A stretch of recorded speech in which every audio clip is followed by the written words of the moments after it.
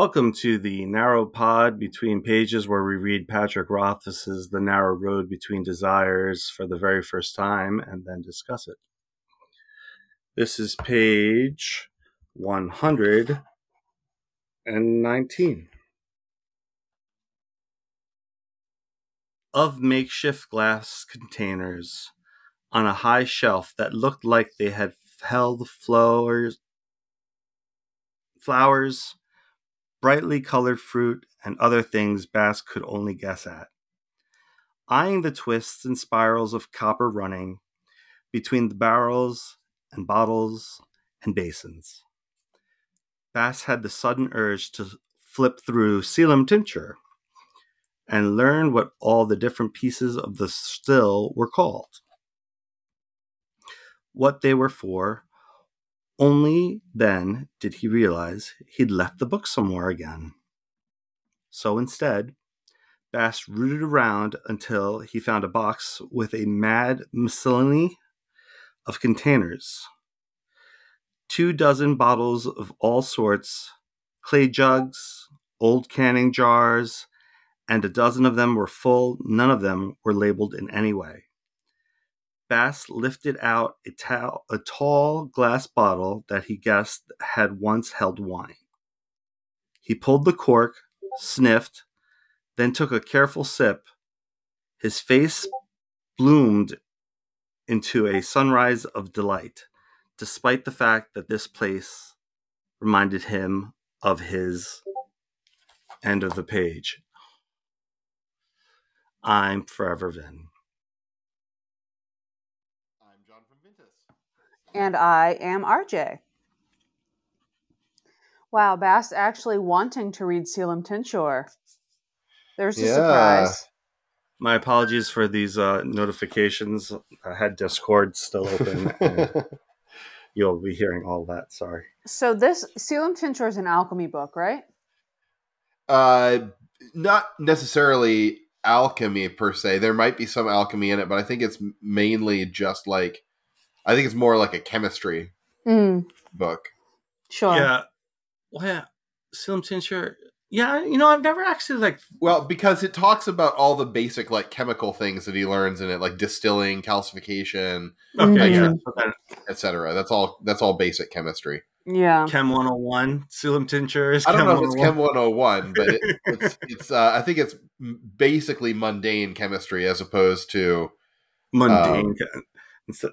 As opposed to alchemy? As opposed to alchemy, which is not, as Sim forcefully told us, chemistry plus a little bit of magic. But yeah. I thought he just said it was chemistry with some extra bits thrown in or something like that. Well, that's what he said it's not. Oh. Right? Yeah. Because he tells Quoth forcefully that he knows nothing about alchemy. You know nothing about alchemy. Quoth knows nothing about alchemy. Well, at least at that point. But we're discussing a different situation right now, right? Yeah. I love it's worth discussing. It's lovely. It's because we got again an image of all of this beautiful apparatus and the and everything that goes along with that. I love the word miscellany. Yeah, I tripped over that one. That was a tough word. I noticed that, but that's okay. No, it's such a fun word. I love it. I also like the alliteration in barrels and bottles and basins. Ooh, yeah. That's true. I don't really know much about distilling, but I wonder what's in the jugs and old canning jars, unless it's just more of his liquor, non-labeled.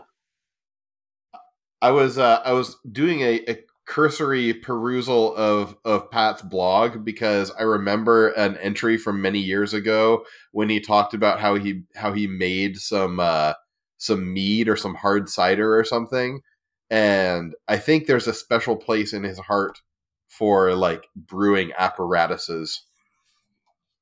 And I think that's a big part of why all of this equipment is so lovingly rendered, both in prose and in picture.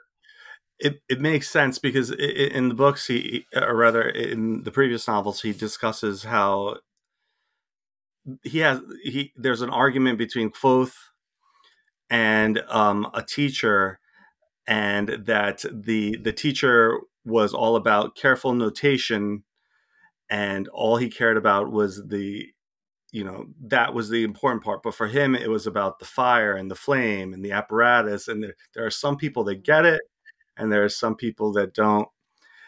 And I think Rothfuss is just got like and I'm with him. I agree. Like I think that like all these beakers and the different apparatus that are used in chemistry are very interesting. And it was one of my favorite classes. Aha, I found it. What did you find? The blog post. Oh, I'll link to it in the show notes. a somewhat foolish fondness, says Joy. Yeah, I'm pretty foolish and fond of these things too. Fondly foolish, foolishly fond. I mean, even I mean, I wonder if the diagram we have here is accurate. I'm assuming that Nate did his research. Yeah, I would tend to think so. I mean, it all looks really purposeful, right?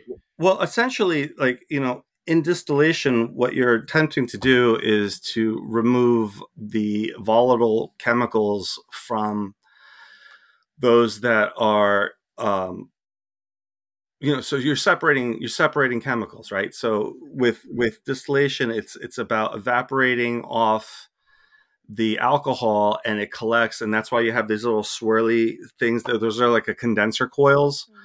Right. And so that will the alcohol will collect and cool there, and it separates and then the water, and you see at the top the water will drip down and away from, because water is heavier than alcohol, and it'll essentially, that's the way it works. And Yeah. I'm probably not explaining it very well, but that is the mechanism. So those three things on the top, that's interesting. It looks like what it does, it shoots, it down into whatever, and then it kind of infuses in that.